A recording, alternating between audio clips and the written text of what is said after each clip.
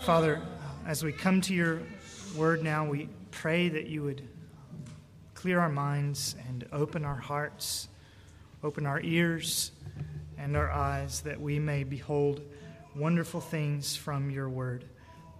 God, I pray that as we come, we would see what your will is for us, and that we would see how it is that you work in the world, and that we would see a picture of the goodness that you have shown to us in your Son as well. So help us to these ends, we pray in Jesus' name. Amen. This morning we're turning our attention to a seventh and I think final installment of our survey of some of the lesser-known characters in the Scriptures. So far we've considered God's mercy and his work in the lives of 6 other saints, Old and New Testament. There was Obadiah, the great man of courage who hid the prophets in caves during days of persecution. There was Ebed-Melech, the compassionate Ethiopian who pulled Jeremiah, the prophet, out of the cistern, padding the ropes in gentleness. There was Priscilla and her husband Aquila, Paul the apostle's right-hand man and right-hand woman. There was Barzillai, the friend of King David, who was still serving God and still serving the king when he was 80 years old. There was John Mark, the one-time missionary failure turned New Testament author. And then there is Epaphras, the no-name planter of a church in the obscure little city of Colossae. And we've learned from them all. And finally, this morning, with the Lord's help, we're going to turn our attention to a woman named Jehosheba, whose cameo appearance on the pages of Scripture comes here in the first 3 verses of 2 Kings chapter 11. So you're there, Lord willing, already, and I want to read to you verses 1 through 3. When Athaliah, the mother of Ahaziah, saw that her son was dead, she rose and destroyed all the royal offspring. But Jehosheba, the daughter of King Joram, sister of Ahaziah, took Joash, the son of Ahaziah, and stole him from among the king's sons who were being put to death, and placed him and his nurse in the bedroom. So they hid him from Athaliah, and he was not put to death. So he was hidden with her in the house of the Lord 6 years, while Athaliah was reigning over the land. Now this is a remarkable act of compassion and of courage. People were being put to death here, young boys, left and right. Athaliah, the queen mother, was ruthless and she was bloodthirsty, and yet this brave woman, Jehosheba, at the risk of her life, stepped into the fray, scooped up this baby boy marked for destruction, and hid him away for 6 years to keep him alive. And that would be a wonderful story, wouldn't it? No matter when it took place and no matter where it took place. But these 3 verses are particularly moving and instructive and important when we consider the backdrop against which they occurred, when we consider the setting and the place and the time and the meaning of it all. And so I want to try and hang the backdrop up for you behind these verses this morning, just to set the scene a little bit. Now, you may recall that several generations before these events, the nation of Israel split in 2. David had ruled well, Solomon had ruled well in the beginning and then been foolish, and Solomon's son, David's grandson, was even more foolish than his father had become, and because of his foolishness, the people of God were rendered asunder. Now that's always a sad thing, whether we're discussing an Old Testament kingdom or a modern church, but that's the way it was in ancient Israel. The country was split in 2. 10 of the 12 tribes of Israel, the ones that were situated to the north, separated themselves from the other 2 tribes, and those 10 tribes kept the name Israel. The other 2 tribes in the south came to be known as the nation of Judah, after the larger of the 2 tribes. And it was in Judah, that southern kingdom, where the temple of God was located and where the Christ foreshadowing sacrifices took place in the temple. It was in Judah where the priests of God still ministered. And so, having chosen to cut themselves off from these things, both politically and geographically, the northern kings and their people became more and more idolatrous, with wicked King Ahab serving as the poster child for this abandonment of the one true God. The southern kings, on the other hand, while they had their foibles, continued by and large to worship and walk with the one true God. But after a few generations had come and gone, one of those Judean kings, one of those southern kings, Joram, who's mentioned here in verse 2, made a dreadful mistake. Instead of marrying a woman who feared the Lord, Joram married an idolater, a Baal worshiper. And not just any Baal worshiper. No, Joram actually did something that when we look back on it is actually unthinkable. He married this woman Athaliah, verse 1, who was either Ahab's niece or Ahab's daughter. We're told that she was the granddaughter of Omri, which was Ahab's father. So she was probably Ahab's daughter, perhaps his niece. And Ahab, you remember, was the idolatrous king of their northern neighbors.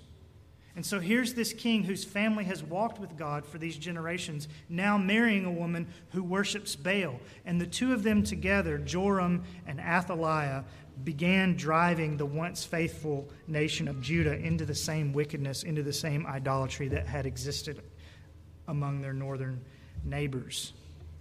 It wasn't long before this king Joram died, and his youngest son, Ahaziah, became king in his place. All Ahaziah's older brothers and their children were already dead, we are told in 2 Chronicles 22. And when, here in verse 1, Ahaziah himself died in his mid-20s, all that was left of the royal family of David were a few young sons of this very young king who had died in his 20s. And in this turn of events, the whole royal family reduced to a few little boys, Ahaziah's mother saw a great opportunity, and that's what we read about here. Instead of allowing the kingdom to pass to one of her grandsons, she saw this as an opportunity to usurp the throne for herself. And in order to do this, we read there in verse 1 that she rose and destroyed all the royal offspring. In other words, this woman Athaliah slew her own grandsons so that she could be queen.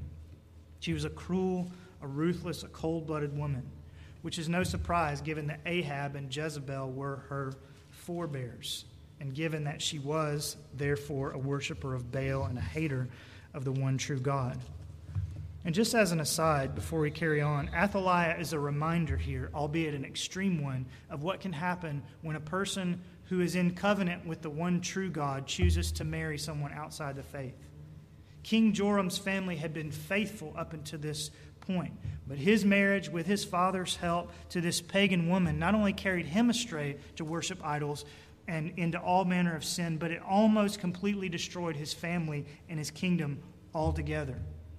And so I just say to those of you who are single, I plead with you to take this as a warning, not to dupe yourself into thinking that this kind of difficulty and this kind of chaos will pass you by if you choose to do what Joram did, that you're the exception to the rule. I plead with you, if you're here this morning and you're not married, not to marry outside the faith, no matter how sweet or attractive or promising he or she seems to be. All the devil needs in your life, as Joram teaches us, is a foothold, and great misery and destruction can come about.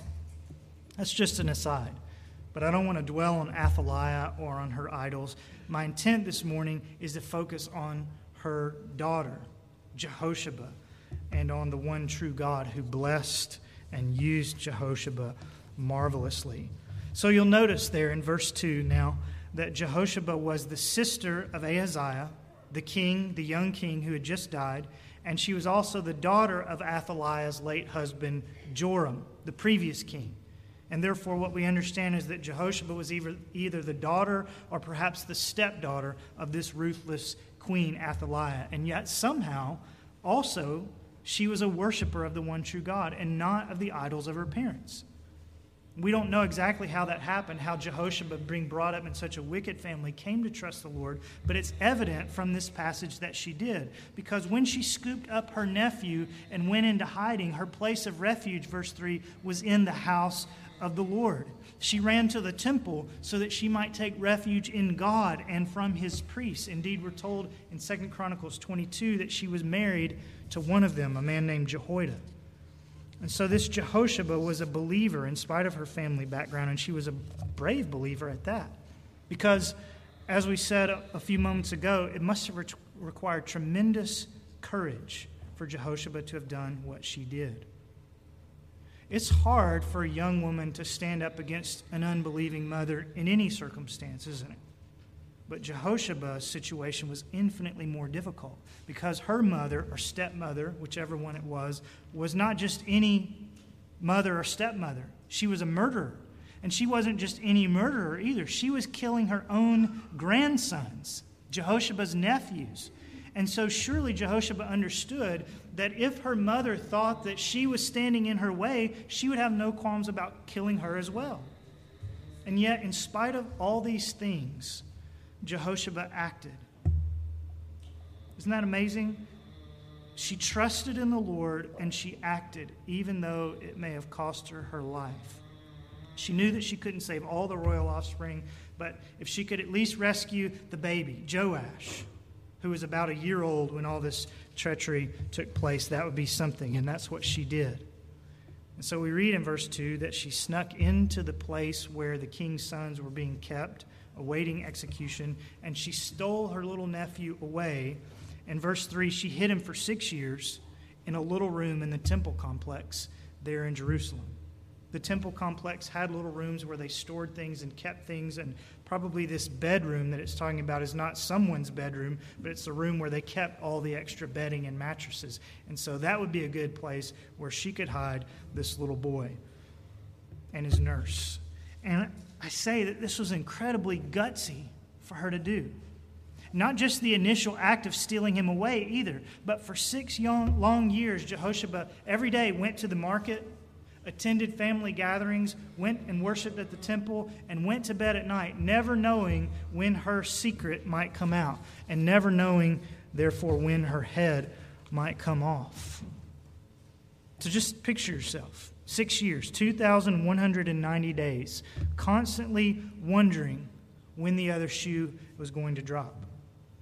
Never knowing when you wake up in the morning if this day will be your last. That is the life that Jehoshaba chose for herself.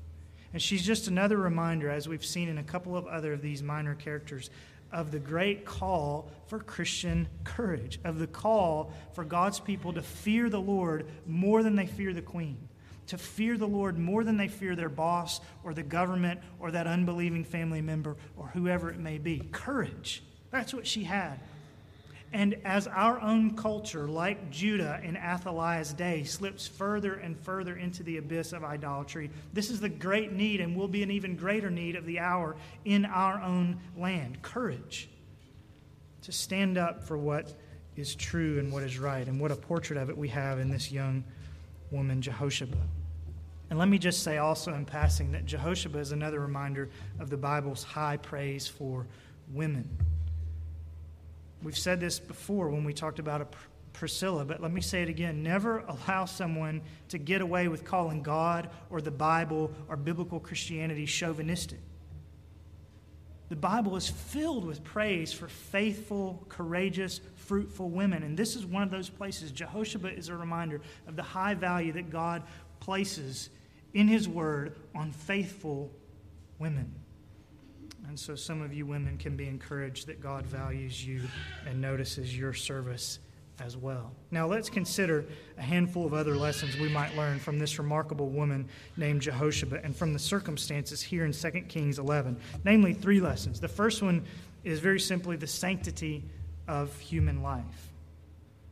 We learn from what Jehoshaba did, the sanctity of human life. Now, this is not, of course, the main point of this passage, so I won't dwell long on this portion, but it's worth saying that Jehoshaba's actions would have been courageous and praiseworthy and exemplary, even if the boy she was rescuing had not been the rightful king.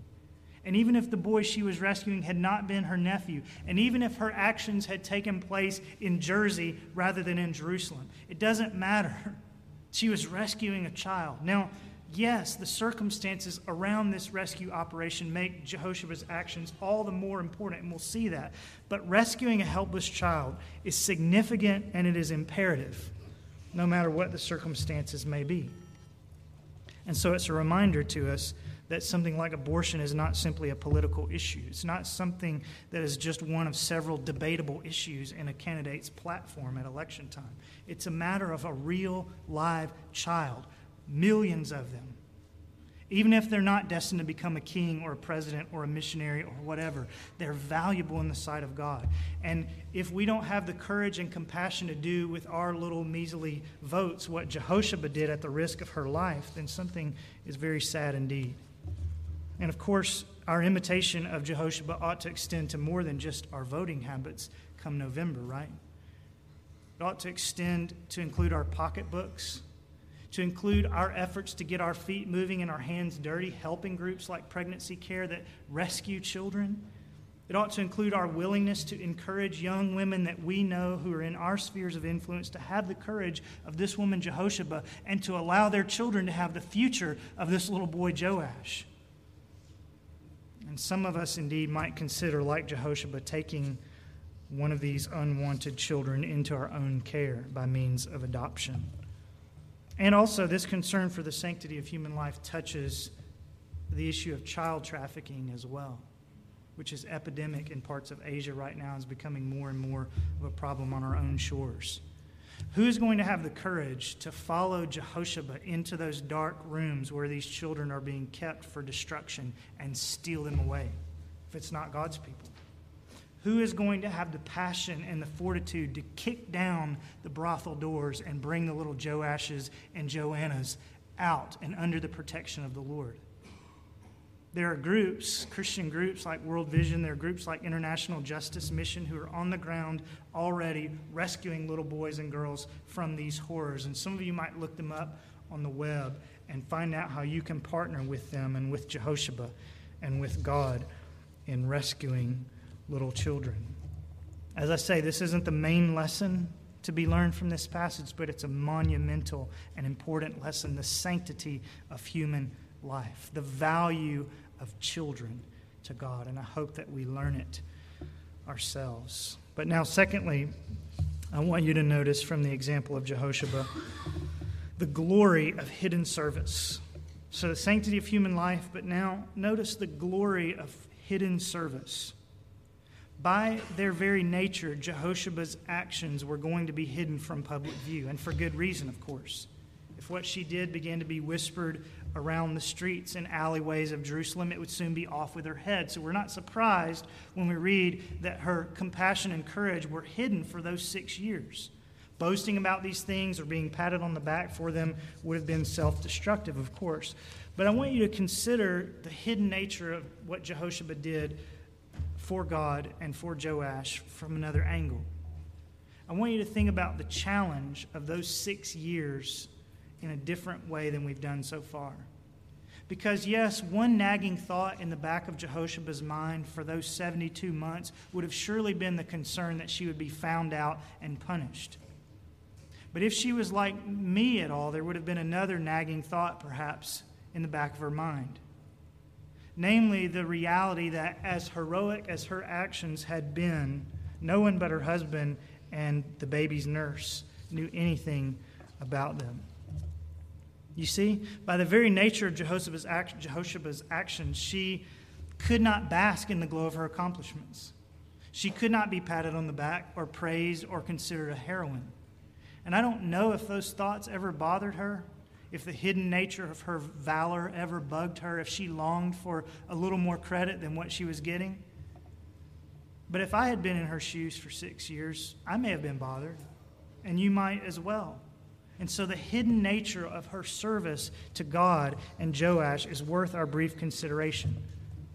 Her actions by their very nature were hidden. No one would know how courageous she had been. No one would realize that a heroine was living in their midst. No one would even know that she and her husband were spending the time and money and energy it must have taken to raise that child from the age of 1 to the age of 7. No, if she was going to be courageous and she was going to be faithful and mother this child as her own, Jehosheba knew going in that she was going to have to do this in exchange for the applause of no one but God. She knew going in that she would have to do this looking to a long-term reward rather than any immediate gratification. She would have to do it simply because it would render her faithful, not because her heroism would make her famous. And we should probably also notice that when young King Joash finally was ready to be brought out into public view at age 7, in verses 4 and following, it was not Jehosheba but her husband, Jehoiada, who stepped into the limelight at that moment.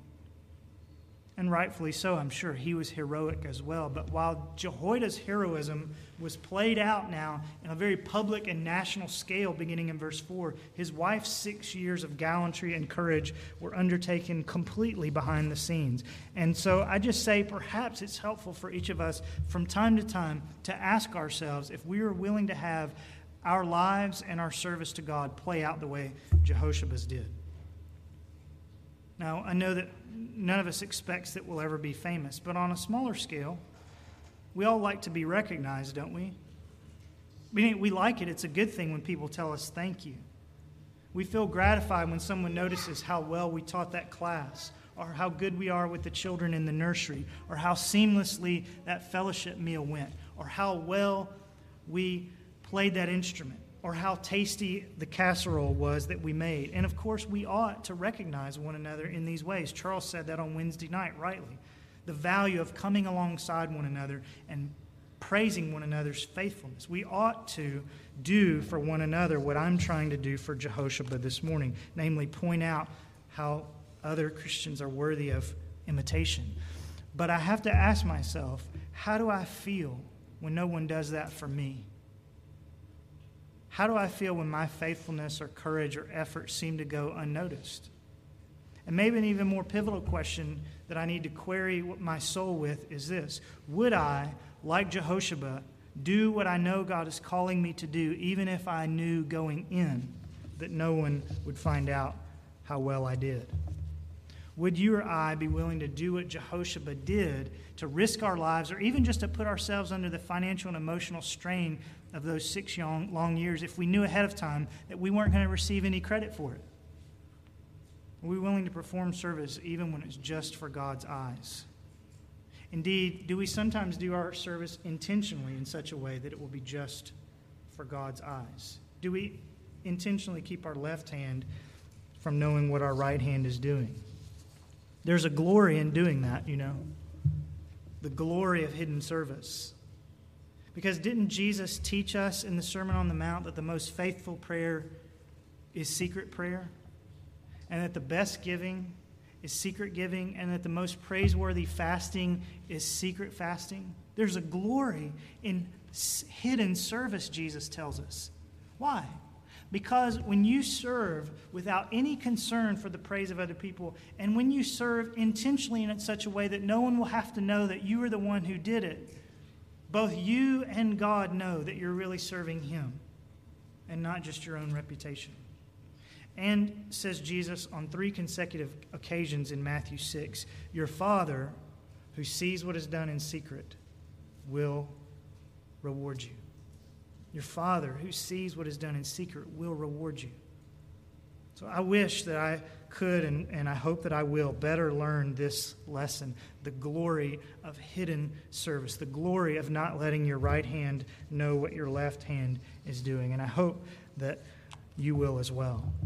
And I hope finally that we'll learn this third lesson just as well, if not better. We're going to spend a good deal more time on it, namely the pattern of God's providence. The pattern of God's providence. That's what we learned from this story. Now, make no mistake, this is surely a story about the compassion and the intervention of this young woman, Jehoshabeah, right? That's what we've been saying. But far more than that, this is a story about the compassion and intervention of Jehoshabeah's God. After all, Jehoshabeah, like us, could do nothing apart from the Lord.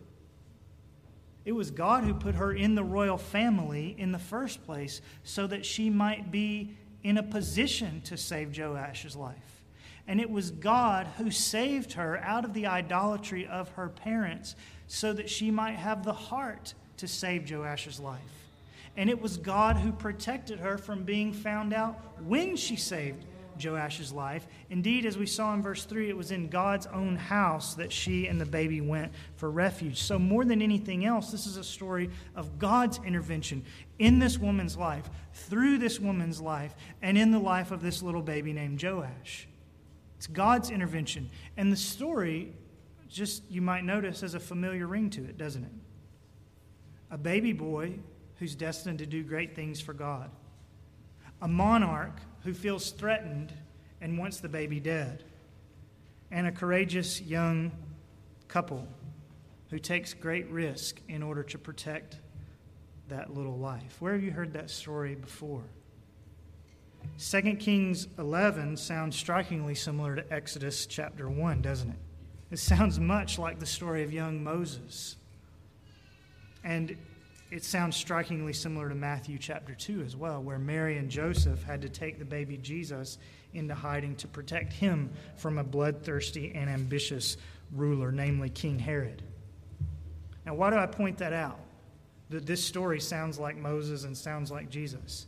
Simply to say that there is a pattern in God's providence. There is a pattern in the Bible.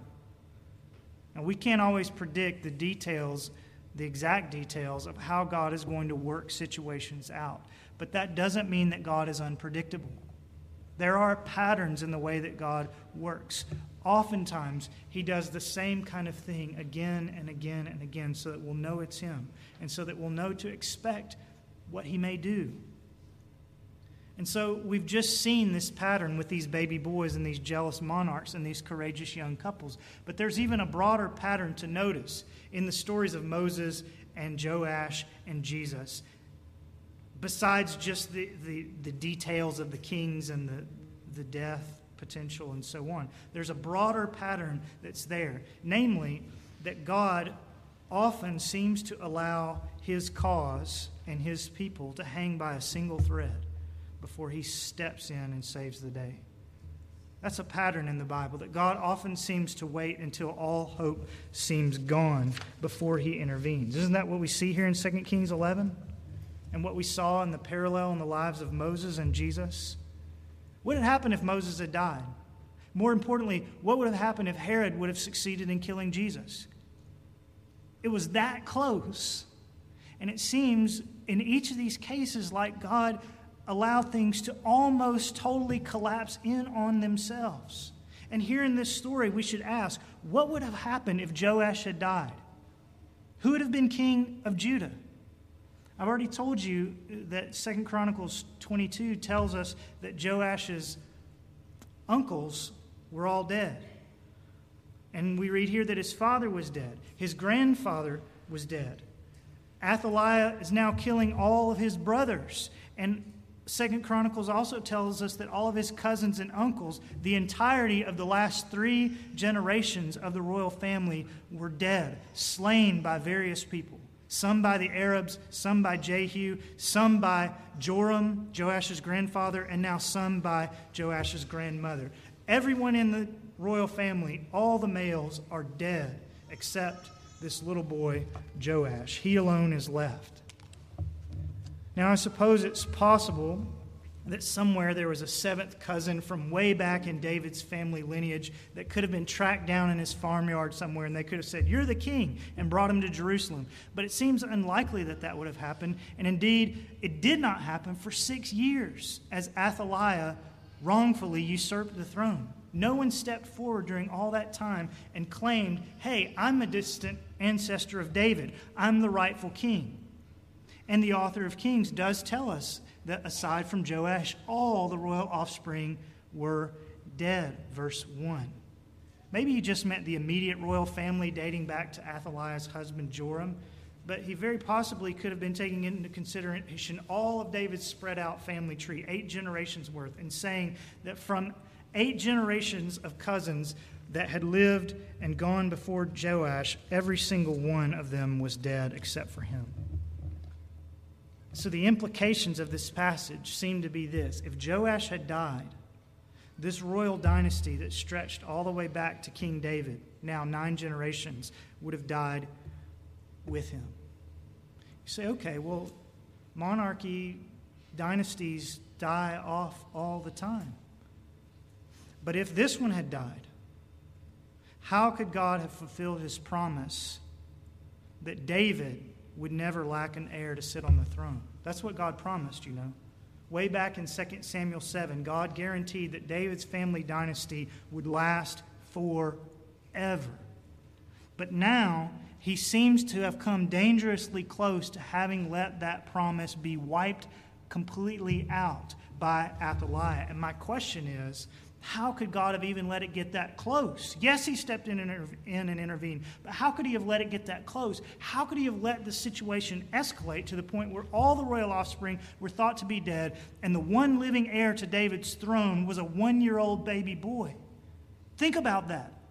All of God's promises rest on a 1-year-old. He's the only one left. And you know, in those pre-vaccination, pre-hospital, pre-modern medicine days, babies died all the time. And so how on earth could God have cut it so close? Well, he could do so for one thing, because he's absolutely sovereign, right? He is God. So it didn't matter what the statistics or the odds may have been against his promise. It didn't matter what Athaliah promised to do. It didn't matter that there were no vaccines. God knew that he could and would keep baby Joash alive and healthy, and he did so. So we understand how God could cut it so close, but the question is, why would he?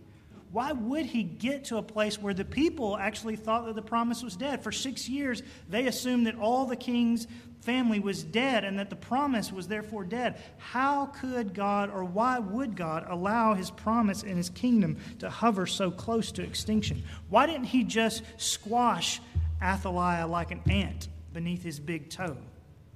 Why did he allow things to unravel to the place where it took this amazing intervention, this unlikely intervention, to keep Joash and the kingdom and the promises to David alive? And why did God do the same thing with Moses and Jesus? In fact, why did God so often in the Old and the New Testament seem to wait until things seemed almost irreversible and unredeemable before he stepped in and intervened? Why does God seem sometimes to let his people and his cause hang by a single thread, where at any moment, if the wrong thing happens, it all collapses? Why does God do that? I'll tell you why. God allowed this situation in 2 Kings 11 and so many others like it in the Bible. He allowed them to get to a place where things seemed almost totally helpless, so that his people would know that it was he and not themselves and not their enemies and not their circumstances that was in control of their lives and in control indeed of world history. In other words, think about it from two directions. If God, on the one hand, never allowed his people to get to a place where all their planning had failed and all the momentum seemed against them and all human effort seemed like nothing more than spinning their wheels, if, in other words, God allowed everything always to go smoothly for his people up front all the time, they might actually mistake what is God's blessing and think that it was actually the fruits of their own planning and wisdom and effort, if everything went well off the top. If everything went well off the top for us, we might begin to think that it was because of us and that we were pretty smart and clever. And so God lets things that we have planned unravel, not because he's cruel, but because he wants to remind us that it's God who wins the day, not our planning. But if, on the other hand, when things unravel, if God did not intervene to pull us out of the quicksand, if he did not interpose to snatch us from Athaliah's grip, then we might begin to think that queens and circumstances and the winds of chance actually rule the day. And so, to put it more simply, in the Bible, God often waited until the last possible moment to intervene on behalf of his cause and on behalf of his people, so that they might know that their lives were in his hands and not their own, and so that they might also learn that their God, and not kings or queens or rulers or circumstances, rules in heaven and in earth. That no matter how bad things get, God can intervene. And no matter how well we plan, God is the one who makes our plans to rise or to fall. And so, in order that we might learn this lesson, these kinds of last-minute, impossible turnarounds become a pattern throughout the Bible. And the obvious application of that is simply this. If these sorts of last-minute, impossible turnarounds are a pattern throughout the Bible, we should not be surprised if God sometimes waits until all hope seems gone before he intervenes in our lives as well. We should not be surprised if we find ourselves in places where we seem to be out of options, We shouldn't be surprised when we find ourselves in places where all we seem to be able to do is desperately cry out in prayer and maybe just get out the word help. You may sometimes find yourself in exactly this position as it relates to some health or financial concern. It seems like God is not coming through, and He'll come through at the last minute. Or you may find yourself sitting there as a loved one lies on the hospital bed, seemingly conscious on his or her deathbed, and still hasn't confessed Christ. And from a human perspective, all hope seems gone.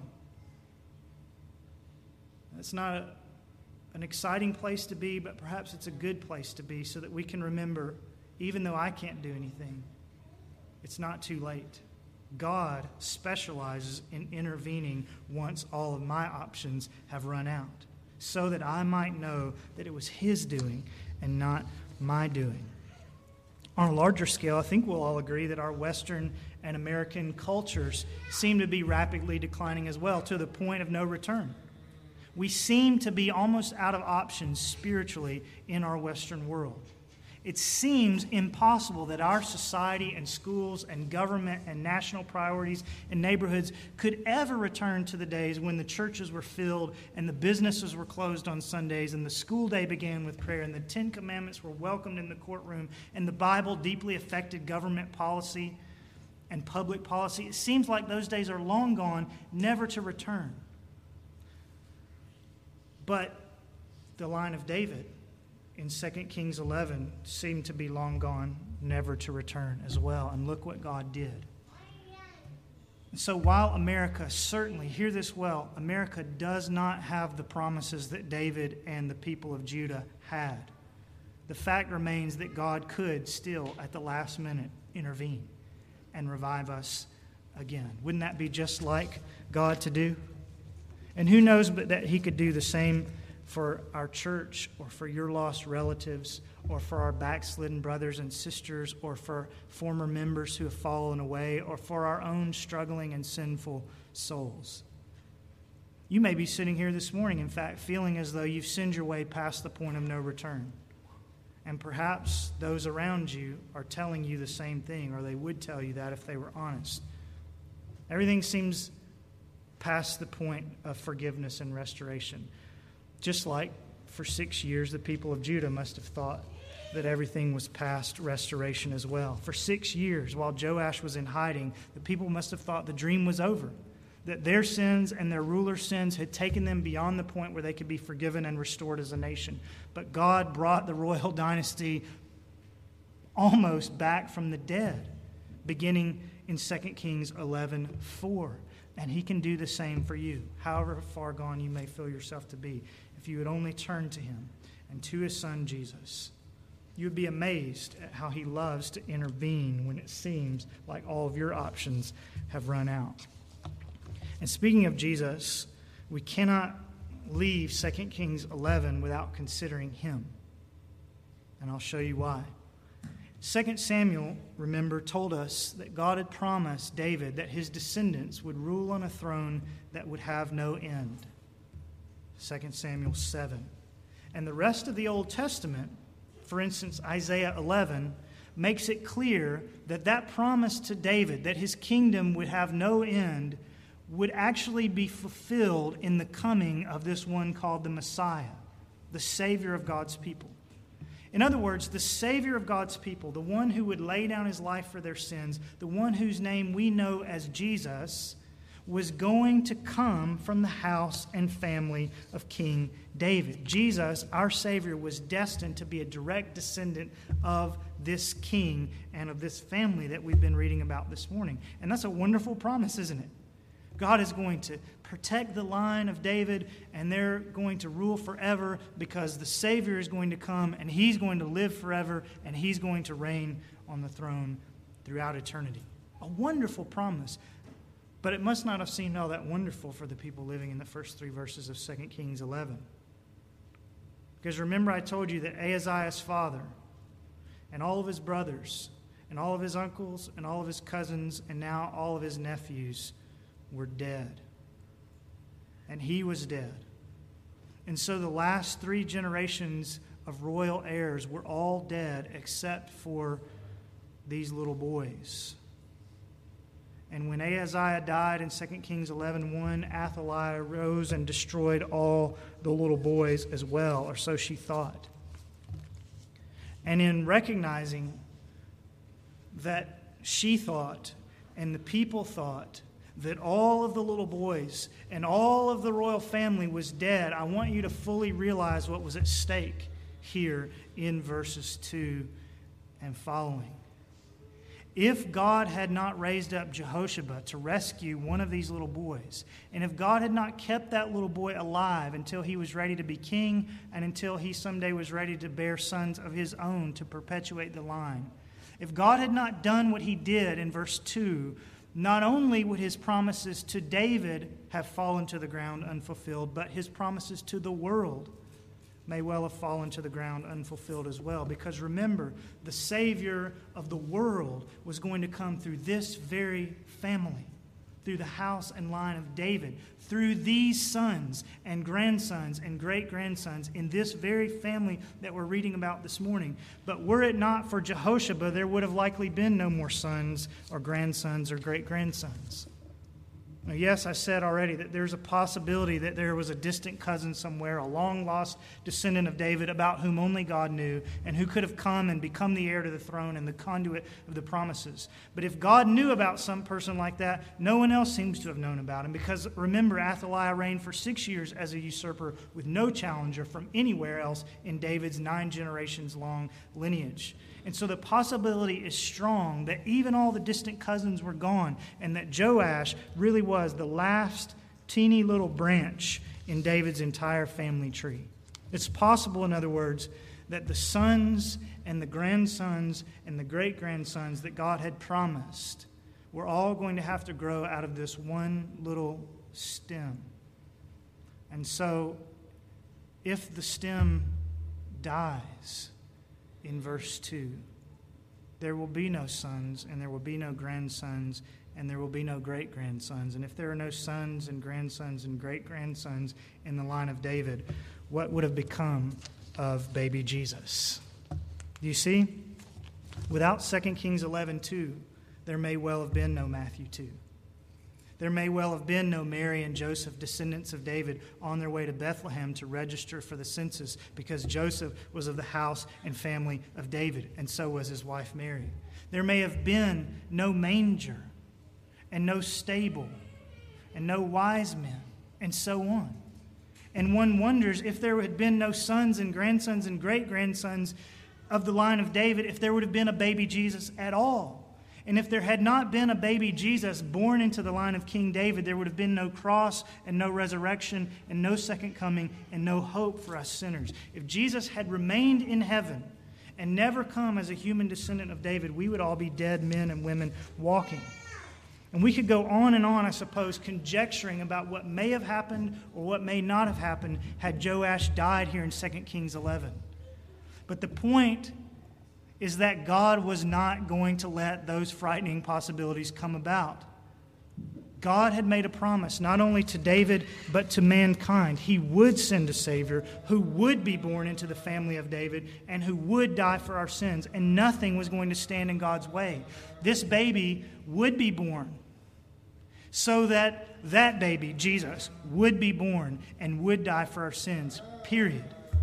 Herod couldn't prevent it from happening in Matthew 2. Satan couldn't prevent it from happening as he tempted Jesus in Matthew 4. Peter couldn't prevent it from happening as he argued with Jesus in Matthew 16. And neither could Athaliah snuff out God's grand design here in 2 Kings 11. God would send his son as the heir of David, as the king of the world, and that son would save his people from their sins. And therefore, how thankful should we be for God's work and the life of this no-name young woman named Jehoshaphat. Through her courage, God not only kept Joash alive, but he kept the lifeblood of Jesus alive. And in doing that, he kept you and I alive as well. And what a note for us to finish this series on, thinking about Jesus. There's so many marvelous minor characters in the Bible. We've just touched the tip of the iceberg with these 7. There's so much we can learn from them, but more than anything else, all of them point us beyond themselves to the Bible's central character, Jesus, the fairest among 10,000. We have been, for these several Sundays and Wednesdays, gathering together these various lessons from these various lives like wildflowers. But if we've been looking closely, we will have noticed the footprints of Jesus, the master gardener, all throughout the fields that we've been perusing. He is the one who made these men and women what they were. Indeed, we might say that for 7 sermons now, these various men and women of the Bible have, by their example, shown the way for us, shining like the silver light of the moon on a clear night so that we can see where to go in the darkness of the world. But Jesus is the sun whom these moons reflect. These obscure men and women, so much like us in their sinfulness and their frailty, have refreshed our souls, I hope, week by week by week with their faithfulness. They've been to us like clear streams of water flowing to us Sunday by Sunday in the dry wilderness of this world. But Jesus is the ocean into which they all flow.